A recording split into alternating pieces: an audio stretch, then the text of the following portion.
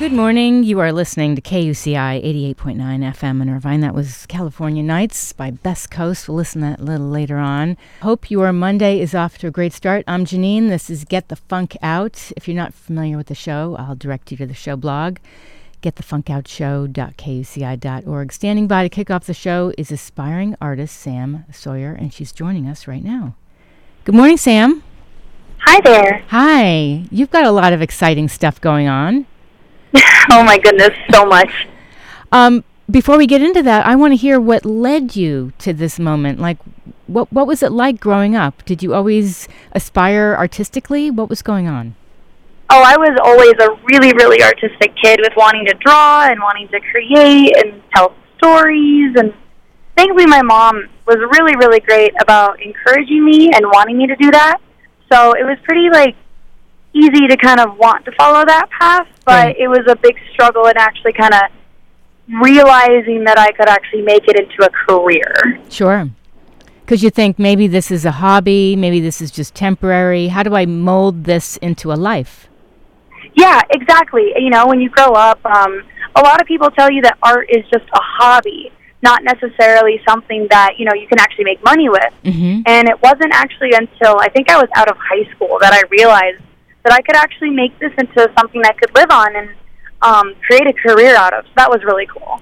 So let me just mention the name of my show is Get the Funk Out. Oh, that's amazing. Thank you. So I'm always interested in, was there something going on that led you to art or led you to where you are now, where art really helps you deal with life's ups and downs? Oh, man. So when I was little, it was kind of like I was always told I had to be like a business person, or I had to do something. So there's a lot of pressure. My dad was a paramedic, doctor, businessman, and my mom worked for all these different companies, and so it was kind of like I was supposed to do something really big, and so there was always a lot of pressure. And so when I wanted to explore the art world, it was kind of like, whoa, that's not a real job. Mm-hmm. So it was kind of a lot of fighting and yelling, and originally I wanted to be an actor, so that was even worse than wanting to be an artist. So I know. Yeah. Oh yeah. So it was a little bit crazy trying to deal with that growing up and wanting to be something that was kind of against the norm. Mm-hmm. I remember plenty of nights where it was just yelling matches of you're never going to be an artist. That's not a real job. Which my parents have kind of come around since then, so it's not as bad. But there were definitely times like that. But I never gave up. That's so awesome. I'm here. Well, that's great. That's very inspiring to hear. You never gave up because you just followed what you believed inside of you. Yeah, exactly. And I think that's a big part of it. Mm-hmm.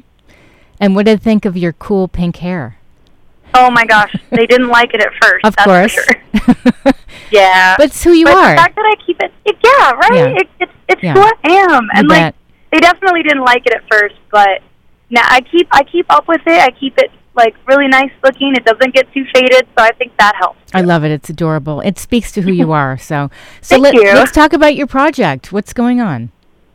So let's see. So a couple of years ago, back in middle school, I had this idea for this story, and it wasn't really until about a year or two ago that I was like, I'm finally going to really put some time in, and I'm going to make this into something, not really having any idea what I was supposed to do. Okay. Because I've always been in the comic book world.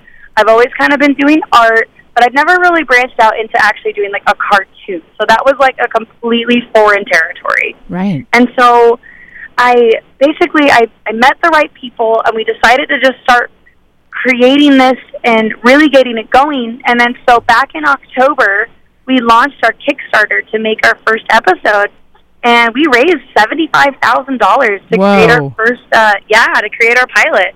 Amazing. Yeah, that's awesome. And it's an animated series, Salem, The Secret Archive of Legends, Entertainments, and Monsters. Where did this storyline come about? The storyline kind of came about from a doodle that I had in my sketchbook when I was little. Aww. And, yeah, I barely even remember drawing it. it was from way back when, like at least 10 or 15 years old. And Amazing. so I had this little idea, and I wanted to tell a story from the monster's perspective, because you always get these little stories from like these human kids that end up in the monster's world. So I wanted to flip it on its head and do a monster in a human world. I love it. And Comic-Con, that just speaks to you, doesn't it? Yeah, oh my gosh, it's become my life. I was just at a Comic-Con this weekend. Because it says you've appeared in you've gone to over 20, is that right? Oh my gosh, that's like 20 a year. Whoa. Yeah. I love it. How can you describe that to people who have never been? So it's definitely an experience. I can say that for sure. It's kind of like you walk into a room filled with people that are completely like you. They're all kind of weird. Mm-hmm. They're all kind of different. Like, everyone has some kind of nerdy T-shirt or cosplay on, and everyone's really nice. Like, that's one of my favorite parts. And you're surrounded by artists, creators, just talent of all different kinds. It's kind of a whirlwind, and it can be exhausting just because there's so much going on, but it's really fun.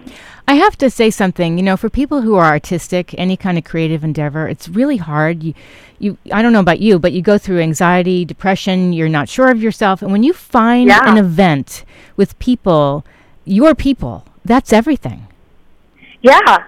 I think that's kind of why I really went down the path of going to Comic-Con so often, just because, you find your tribe and you find, like, the people that you really connect with, and the people that aren't going to judge you or call you weird. Right. So it was really beneficial for me, not only to, like, kind of find myself, but to, like, really discover, like, what I love. And, I was always, like, again, like, I wanted to make art more than just a hobby, and Comic-Con showed me that. I believe very strongly in having creativity in your life, because as people get older, they leave that to the wayside and they follow what they think they're supposed to do. But we need creativity, and we need people, and we need diversions. Yeah. So exactly. Where can people find out more about you? So I'm pretty much all over social media under the username Sam Sawyer, because Sam Sawyer was taken, those jerks. But it works. It's still cute. And then you can find out more about Salem. We're on the internet everywhere under either Salem Series or The Salem Series. And we're in production right now for our first episode, and we hope we can get it done within, like, the next 8 to 12 months, and we're really excited. That's amazing. Now, Rob Paulsen is part of this project, right? Yes, he is. He plays 2 of our characters. He plays a talking book and the boogeyman. I love it. I come from the voiceover world, so Amazing. I know Rob. I haven't met him personally, but I know of him. How did you cast for this? So we sent out a bunch of different auditions to a lot of agencies, and I tried to, like, blind cast as best as I could, where I didn't really see the names of anybody, but I listened to the voice, and I found who was right for the role. Perfect. And when I kind of found out who we cast for everything, I was like, wait, I just hired Rob Paulsen? No way. I know. He's huge. Oh, he's amazing. He really is. I wanted him on the show, but he had a schedule conflict, I guess, so we'll have to do it another time. Oh, his schedule's crazy. Just try having lunch with him. It never happens. Really? I know. Oh, my gosh. That's so funny. So tell me, is there anything else you'd like listeners to know about this project? Well, I mean, the project it's definitely a passion project. It's something that a bunch of different people have come together to create. We went from having, like, the team of only me to now having over 50 people working on the project. And, like, Whoa. It's really important to support your indie creators in the world, just because it's like, how else do we get this new content that people love?